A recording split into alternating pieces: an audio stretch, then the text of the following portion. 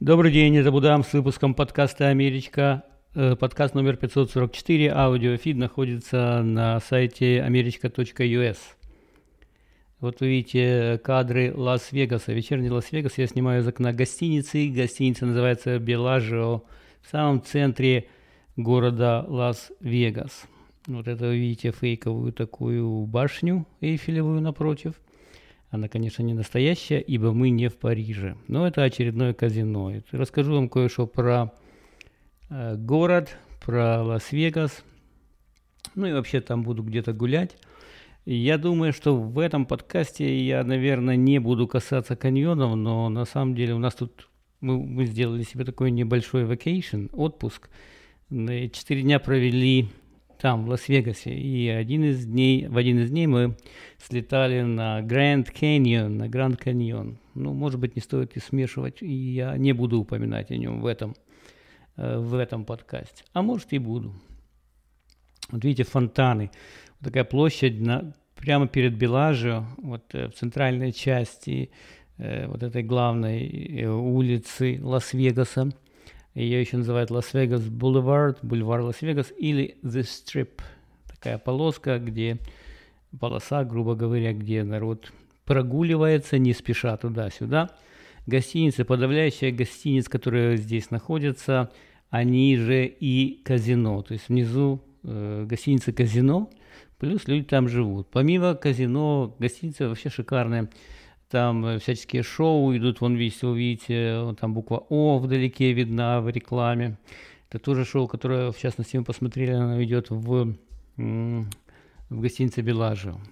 Любую гостиницу, какую бы вы ни взяли, вот здесь на центральной вот этой части города, предложат вам хорошие номера, хороший сервис. В гостинице будет много хороших ресторанов на любой вкус. Ну и, конечно, везде машины, столы игральные находятся.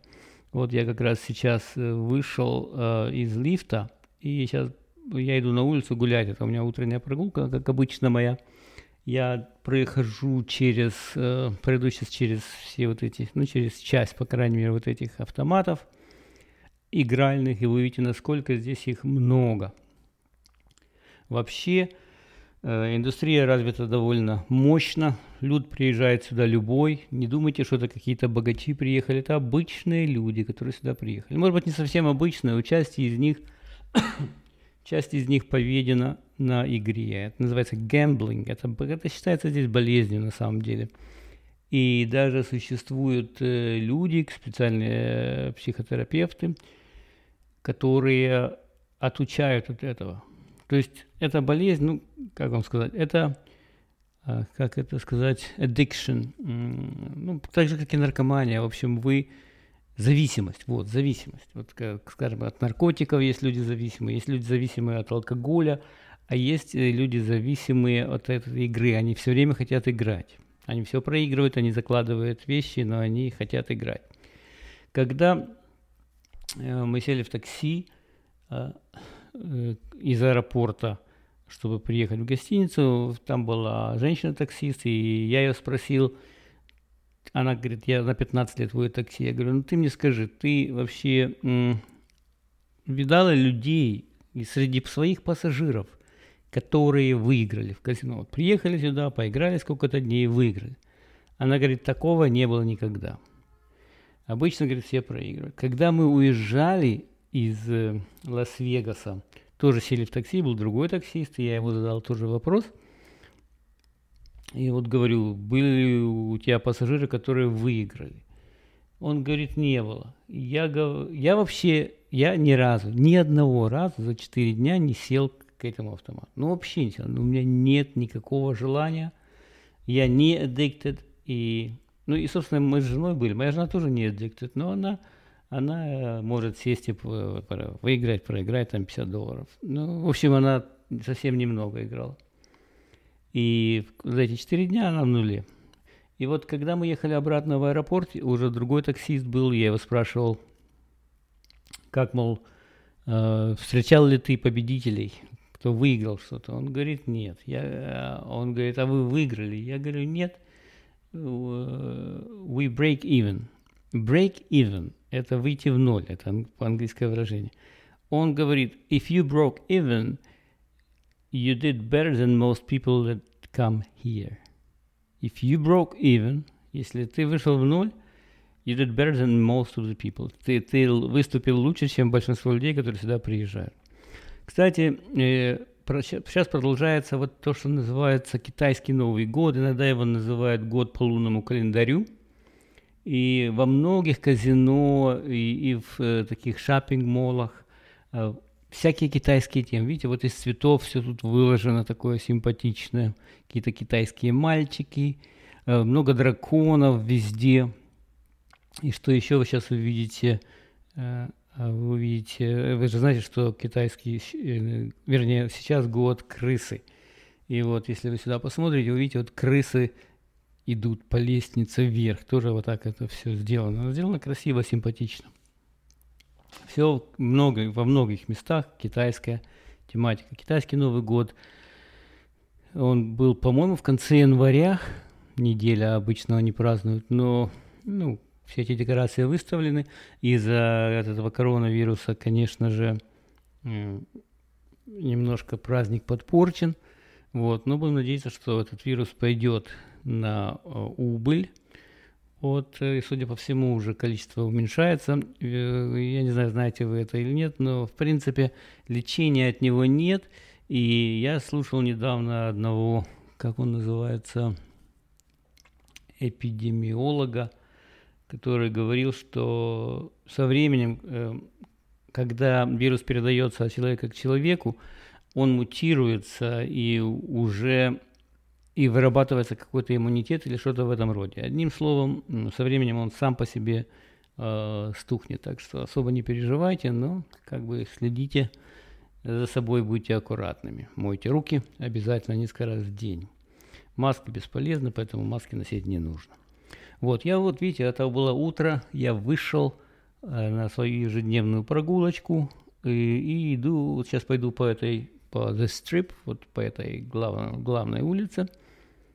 Обратите внимание, какая чистота везде здесь, очень чисто. На самом деле, вот эти все казино, они находятся примерно, может быть, в 1-2 ряда вокруг этой улицы, Лас Вегас Boulevard.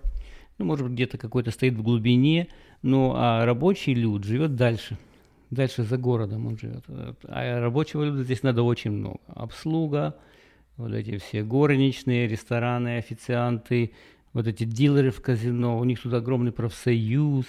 Кстати, недавно они выступали против того, что предлагает Берни Сандерс, один из кандидатов на то, чтобы его выдвинули на пост президента, Берни Сандерс.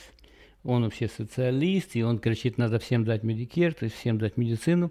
И что интересно, что профсоюзы, вот в частности профсоюз Лас-Вегаса, работников этого гостиничного хозяйства, был против, потому что многие профсоюзы славятся тем, что они себе здесь выбили каким-то макаром классную медицинскую страховку. И когда они слышат, что раздадим всем Medicare, они не хотят отдавать то, что у них есть. Они знают, что у них уже хорошая медицинская страховка. И они точно знают, что социализм – это плохо. Социализм – это надо разделить и сделать redistribute, перераспределить какие-то вещи. И в таких случаях всегда попадаешь. Это профсоюзы, казалось бы, должны быть социалистами, а нет. Отдавать они не хотят, и они резко выступили против Сандерса. Кстати, сегодня, по-моему, дебаты будут в Лас-Вегасе. В этих дебатах среди кандидатов Демократической партии должен впервые выступать Майк Блумберг. Майк Блумберг буквально хочет купить себе место, вернее, возможность выступить против Трампа, возможность стать кандидатом на пост президента от Демократической партии. Количество денег, которые он тратит, просто неимоверное. По-моему, он уже потратил на свою кампанию $400 миллионов, а сказал, что потратит $1 миллиард. И видно, как постепенно из никого, я имею в виду в плане этих опросов, из никаких цифр, из никаких процентов, там когда-то был за него 1%, он поднимается уже в таких национальных опросах до каких-то двузначных чисел. Он уже, может быть, где-то третий в национальном вопросе, хотя он нигде не выступал, он только покупает рекламы, крутит их по всем видам медиа. Более того, он нанял огромное количество людей, он нанимает лучших из лучших. На него сейчас работает уже 2000 человек, и он им платит деньги. Вот. Вот такой упоротый, тупой, не тупой, потому что он тупой. Конечно, как можно сказать, что миллиардер тупой? Это я тупой, а он не тупой. Но вот у него вот это вот есть цель свалить Трампа, и он в нее согласен вкладывать бешеные деньги. Хотя, с другой стороны, если ты миллиардер, а он, да, миллиардер, у него 60 миллиардов, по-моему, долларов. И почему бы тебе не отдать деньги в что-то конкретное, полезное? Представьте себе, за $1 миллиард он мог скольким людям помочь. Люди есть, скажем, люди взрослые или дети с болезнями. Он мог построить для них какие-то, я знаю, госпитали или еще чего-то. Вот, например, здесь есть очень такая сеть интересная домов, которая называется Ronald McDonald House. На самом деле я с ними столкнулся. Это я, кстати, вам все рассказываю, пока я иду вдоль вот по этому бульвару и держу просто iPhone перед собой. И что он там снимает, то вы видите. Вот, да, так я был 3 дня я был буквально в Америке. Первые мои 3 дня пребывания в Америке, январь 92 года. И тогда, я уже когда-то рассказывал это, в общем, меня попросили переводить с английского на русский, когда мама привезла больную девочку из Казахстана, русские люди, на операцию на сердце. Вот. Я тогда переводил в госпитале, но в частности мама с дочкой, им же надо было где-то жить, предоперационное время и после операции, и вот они жили в доме, который называется Ronald McDonald House. Это действительно тот же самый Макдональд, хозяин Макдональда, который, вот эта сеть закусочных быстрых фастфуд Макдональдс, это он в свое время основал такую сеть, он построил первый дом, когда-то еще в Филадельфии, я даже не помню, в каком это было году, может быть, в 70-х, а может быть, чуть позже.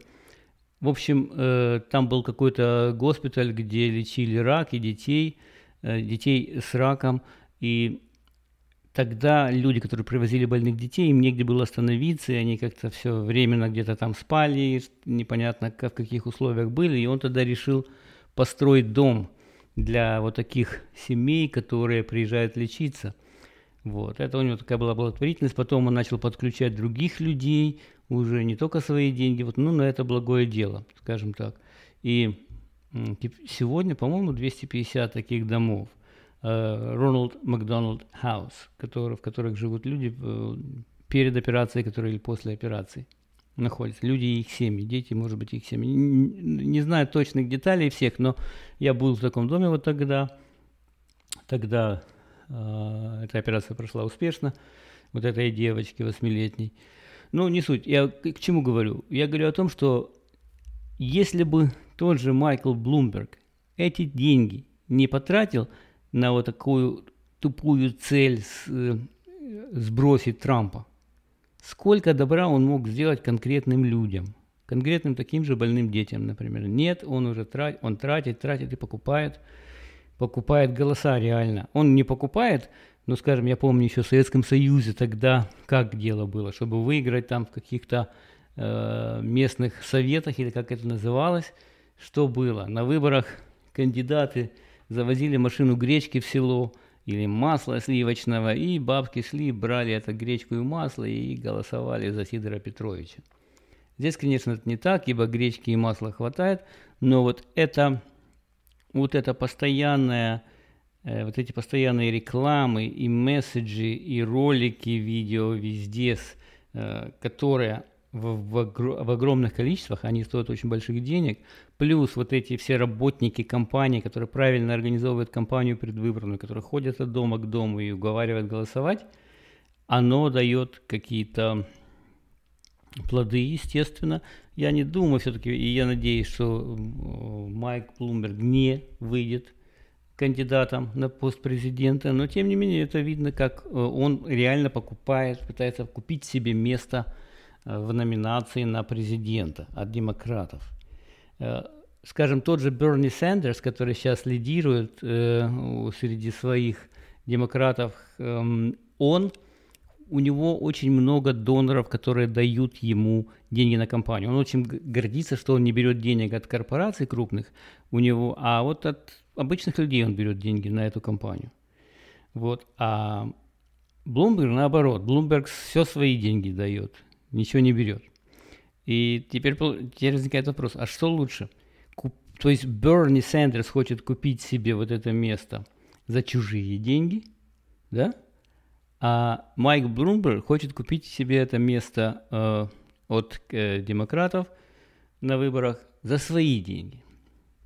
В общем, не так все просто, но посмотрим. Я думаю, что вот сегодня вечером он впервые будет участвовать в дебатах. Я не думаю, что он выступит хорошо, и будем надеяться, что его остановят. Я бы не хотел все-таки, чтобы за деньги человек купил себе место в кандидаты в президенты, скажем так. Ну вот, это видите, вот я все иду, вон Белажио, там знак торчит слева. Перехожу сейчас через улицу, там такие переходы по верху, и буду идти дальше. Город, в принципе, Лас-Вегас, он давно был основан, там, может быть, 200 лет назад. Вот. Но он был небольшим городком. Вообще Лас-Вегас в переводе с испанского означает что-то типа луга. The Meadows. Но в 30-е годы президент Хувер решил построить, да, может быть, не он решил, но он это дело финансировал, может, не финансировал, но, короче, дал распоряжение строить дамбу. Там есть такая Colorado River, где-то на границе между штатом Невада и штатом Аризона. Он решил построить дамбу. Это было огромное строительство, и туда пошел большой приток людей, рабочих, которые там работали. Ну, а, соответственно, им надо было где-то жить. Они жили вот в этом районе Лас-Вегаса, в частности. Вот, стала развиваться эта область. Тогда открылись, кстати, всякие бордели, там открылись казино. Но главный расцвет вот этих всех казино начался после Второй мировой войны. Кстати, помимо казино, чем это такое area, как это сказать, географическое, регион, классное слово регион. Чем этот регион был знаменит после войны? Там, в частности, проводились в Неваде эти испытания атомного оружия какие-то. И тогда, в частности, появился придуманный коктейль, который назывался Atomic коктейль, атомный коктейль. Мы его пробовали. Вот сейчас, кстати, вот мы проходим гостиницу, одну из новых, и казино «Ария» называется, а за ним сразу будет Waldorf Astoria. Вот там на 23-м этаже у них есть скай-бар, и там очень вкусные коктейли. Если кто будет, зайдите, поднимитесь. Вот. И в частности, там мы попробовали Atomic Atomic коктейль, который был придуман тогда, когда этими атомными испытаниями сильно кичились, и на них приглашали даже людей, чтобы наблюдали и смотрели. И тогда еще было не очень понятно, насколько это может быть опасно все. Ну, одним словом, было это. Было, что было, то было. И еще, как я уже сказал, борделей было полно. И в штате Невада до сих пор легализована проституция. Но она легализована в штате, но не везде. В частности, в этом районе Лас-Вегаса она формально не легализована. Вот. А в других местах она, да, легализована. Но, тем не менее, все равно считается, что в Лас-Вегасе нелегальной проституции достаточно много. А если она легальная в штате Невада, то там есть некие регламенты, каждую неделю медицинские проверки вот эти девочки должны делать, они должны обязательно использовать презервативы, ну, такие всякие вещи. В частности, по Лас-Вегасу тоже, знаете, их ездят машины, эти автомобили, передвижные рекламы, и прямо на рекламах вот эти вот девочки топлесс, которые телефоны, что мы придем прямо к вам, и к вам в гостиницу и так далее. Вот, так что, ребята, если вам это интересно, приезжайте туда. А вот, кстати, вы видите, сейчас я зашел в один из моллов таких при казино «Ария», там был вот этот опять китайские напевы, опять этот огромный дракон, это все китайское, все это китайское. Вот, хорошие дизайнерские магазины. Дальше чуть пройти, и будет уже все эти автоматы игральные, ну и казино, одни из новых, вот эти вот «Ария». Да, так вот, эта область развивалась хорошо после Второй мировой войны, а потом очередные влияния денежные были серьезные очень в 90-е годы, в 2000-е годы, и было построено, наверное, может быть, 25, может быть, 30 таких гостиниц и казино. Вот. И вот Беладжи это одно из них, но, опять же, говорю, это не то, что оно лучше или не лучше, оно просто находится в центре, и, в частности, там есть вот это шоу проходит это Cirque du Soleil. В частности, это Cirque du Soleil, это такой цирк, в котором есть очень много разных труп, но одна особенная фишка, особенность этого цирка, это то, что в нем нет животных. Они не мучают бедных животных, как в старых советских цирках, когда этих несчастных львов, медведей и так далее дрессировали довольно жестоко. Я до сих пор не могу на это смотреть, и Cirque du Soleil не использует животных. Шоу обалденно. Если будете, опять же, в Лас-Вегасе, сходите на шоу О. Просто буква О. Находится оно в Лас-Вегасе, оно идет уже лет 15, наверное, я думаю. Лет 15 идет, да. Очень интересно. Это такое водное шоу с акробатами, с ныряниями. Ну, сделано супер профессионально. 77 человек на сцене. 77. Много из них, кстати, русских, потому как русская спортивная школа и цирковая школа, все это дает о себе знать. Я помню, как смотришь иногда Олимпийские игры. И смотришь, вот сейчас там ныряльщики будут у нас с вышки. Вот они ныряют, и комментатор говорит, вот она зашла, или он зашел в воду, а зашел в воду не вертикально, и поэтому брызгов много и так далее. А на этом шоу вы не понимаете, как они прыгают, с каких высот, и как они прыгают в воду, и просто никаких сплэшес, как это сказать, брызгов никаких нет. Но вообще, получите удовольствие, сходите. Вот, рестораны хорошие везде. Во многих казино найдете хороший ресторан. Если у вас есть какое-то событие в вашей жизни, там годовщина какая-нибудь, может, день рождения, может быть, вас повысили на работе или мало чего, хотите куда-то поехать, но не хотите уезжать из страны, это я говорю для тех, кто живет в Америке постоянно, Лас-Вегас – это один из вариантов. Вот. Хотя, скажем, для нас, которые живут на восточном побережье, это достаточно далеко. И туда лететь 4,5 часа, а обратно мы летели 4 часа. Причем у нас еще разница во времени 3 часа тоже. Вот. Калифорния и Невада, они на одном уровне, а вот мы тут в Нью-Йорк, Майами на другом, соответственно, в другом часовом поясе. Вот. Одним словом, вот такая история. Ели вкусно, ходили на шоу, вот. Но одним словом, хороший такой отдых. Все устроено, все рядышком, машину брать не надо, на такси приехали, а дальше гуляйте ножками. Вот. Да, теперь еще вот что. Если вы будете делать такой отпуск себе или мини-отпуск, запланируйте, если хотите, можете его совместить с поездкой на Гранд Каньон. Мы это сделали, и мы сделали такую вертолетную поездку на Гранд Каньон. Вот, это наиболее эффективный вариант, если у вас мало времени, хотите оказаться в таком месте, в каньоне, скажем, где на машине вы просто не приедете. Мы летели над каньоном, а потом мы на вертолетах сели прямо вниз в этот каньон. И хорошо и интересно.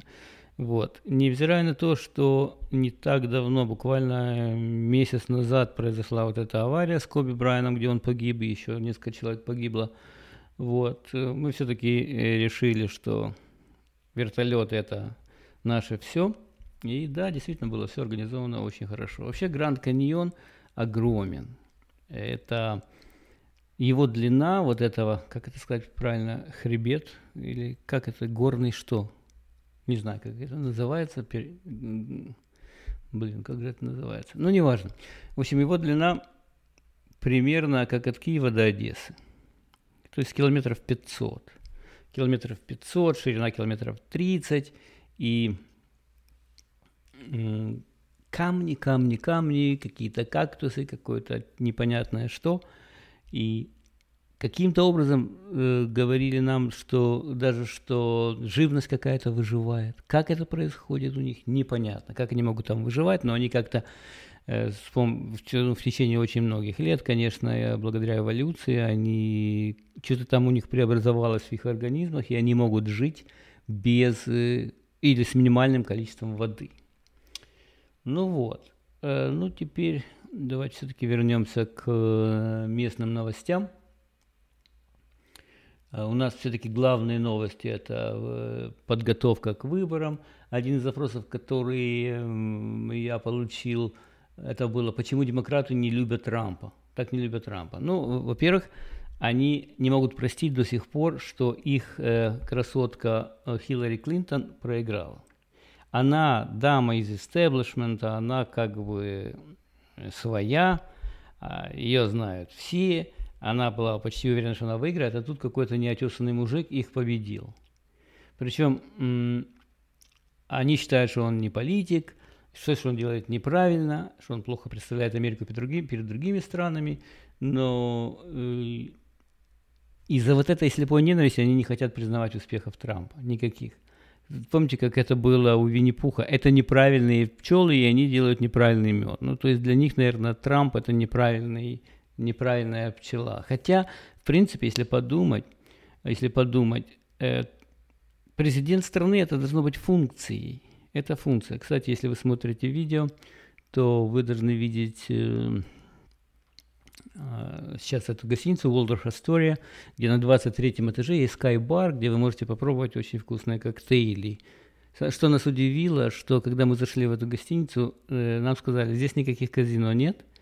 Вот, и это было удивительно, потому что везде в других гостиницах казино есть. Да, так я считаю, что президент – это функция, и так к нему надо и относиться. Ну, это, конечно, идеальный вариант, но если представьте какой-нибудь там лилипут, горбун, с уродливым лицом, может быть, обожженным, перекошенным, не знаю с каким. Если он хороший президент, разве важно, как он выглядит? Ну, может быть, когда-нибудь настанет время, когда люди так будут считать, но когда это будет, мы не знаем. И пока что вот ненавидят человека и все. А он показывает прекрасные успехи и прекрасные результаты во время вот этих своих 3 лет президентства. Более того, есть еще одна вещь, которая, мне кажется, важна. Он доказывает, что можно давать обещания в предвыборной кампании и таки да, действительно выполнить. Он выполняет свои обещания. И это он тоже, может быть, это пугает демократов, которые умеют болтать красиво, но когда они попадают в свое кресло, там уже не очень принципиально. Выполнишь ты, не выполнишь. А функция по имени Трамп выполняет все, что она должна, все, что она запланировала. Это при том, что ему мешают страшно, ему вставляют палки в колеса и так далее. Вот. Что еще, если мы уже говорим о Трампе, он сегодня помиловал 11 человек. Слово «помиловал» это, в принципе, оно такое двоякое здесь. Вернее, что сделал Трамп? Кого-то он реально снял срок, и человек вышел из тюрьмы, а кого-то реабилитировали уже после того, как человек отсидел. Это разные вещи. Есть pardon, как пардон, пишется, кого-то он pardon, а кого-то он, как это называется, commune, не помню, как называется правильно слово, если честно. Вообще есть понятие как clemency, но это видно как амнистия, я думаю, хотя я не смотрел его правильно. Но в принципе, как же это называется, сейчас я скажу. Или не скажу. Commutation. Есть pardon, и есть commutation. Вот, commutation – это если тебя реально сняли сколько-то лет, ты сидишь в тюрьме, и тебя выпустили. А pardon – это когда тебя оправдали, реально. Хотя ты уже, может быть, и отсидел свой срок. Вот, в частности, из таких известных лиц, которые я помню, это Это кто? Это был, если вы помните, а может быть вы не помните, Благоевич такой. Он был губернатором штата Иллинойс. Ну, по-русски это Иллинойс, по-английски Иллиной. Вот. И оттуда же, если вы помните, Обама выскочил из табакерки. Он там был сенатором, и его избрали президентом. Соответственно, в Иллинойсе освободилось место в Сенате. И этот Род Благоевич, он был губернатором тогда, и он сказал, что это очень классно, что освободилось место, что я его продам подороже теперь.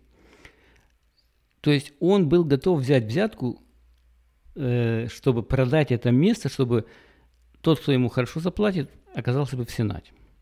Самое интересное, что он никакую взятку не взял, он только планировал взять взятку. Но тут его взяли, и что они сделали? И они посадили его в тюрягу. Реально посадили в тюрягу. Если вы посмотрите на его фотки там тогда, красавец такой, брюнет с голубыми глазами, как он вышел сейчас, полностью белый. Говорят, он там играл в рок-бенде в тюремном.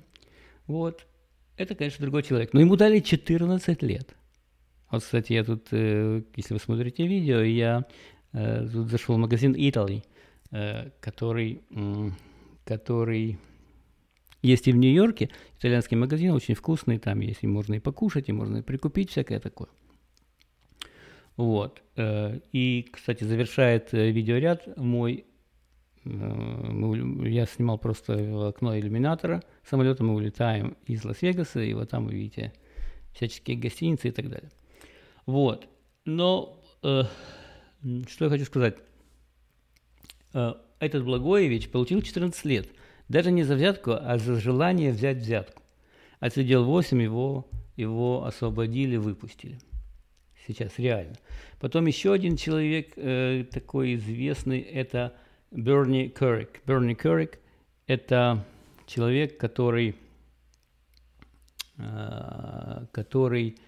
как это называется, он был commissioner of New York в полиции. Он был самым главным полицейским в Нью-Йорке. Еще тогда при Джулиани, когда Джулиани был мэром.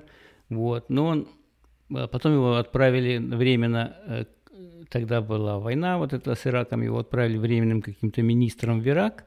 И тогда он получил 2 суммы денег. Как он говорил, что это, типа он одолжил, там одна 250 тысяч долларов, вторая что-то примерно возле этого. Но он их не заявил, стали подозревать, что это были на самом деле взятки. Вот, одним словом, он попал в тюрьму, 4 года отсидел, вышел, но это уже давно было дело. Ну вот сегодня, конкретно сегодня, Трамп ему просто позвонил на селфон, и кто-то обалдел, конечно, удивился, и он сказал, что он помилован. Не просто помилован, а вот именно он получил pardon. С него сняли все обвинения. Вот. Что-то вот такое. Одним словом, 11 человек сегодня начали новую жизнь. Я им желаю всего самого наилучшего и желаю им, конечно же, не совершать ошибок и не попадать больше в тюрьму.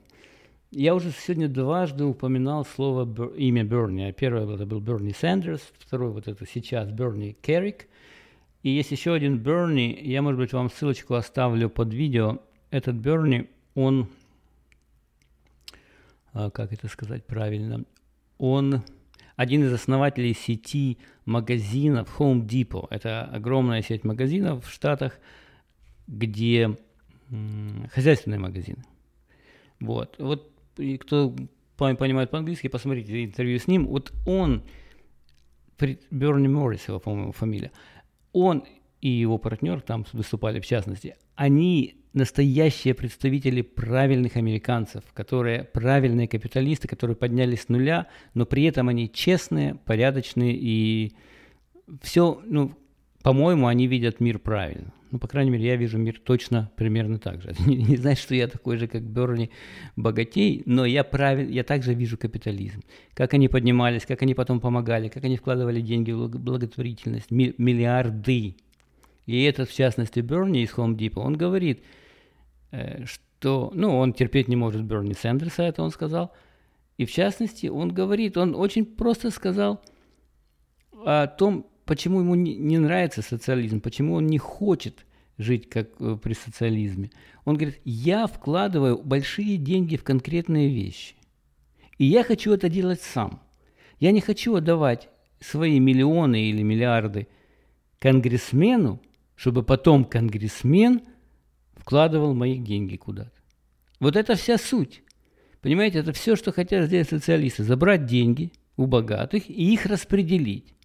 А в этом процессе, как вы понимаете, в мутной воде может произойти всякое. Поэтому это был третий Берни за вот этот подкаст.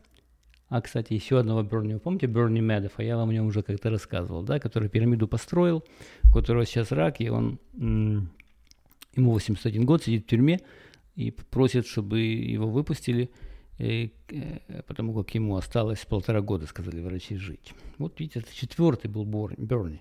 Поэтому, как говорит русская народная мудрость, Берни, Берни, рознь.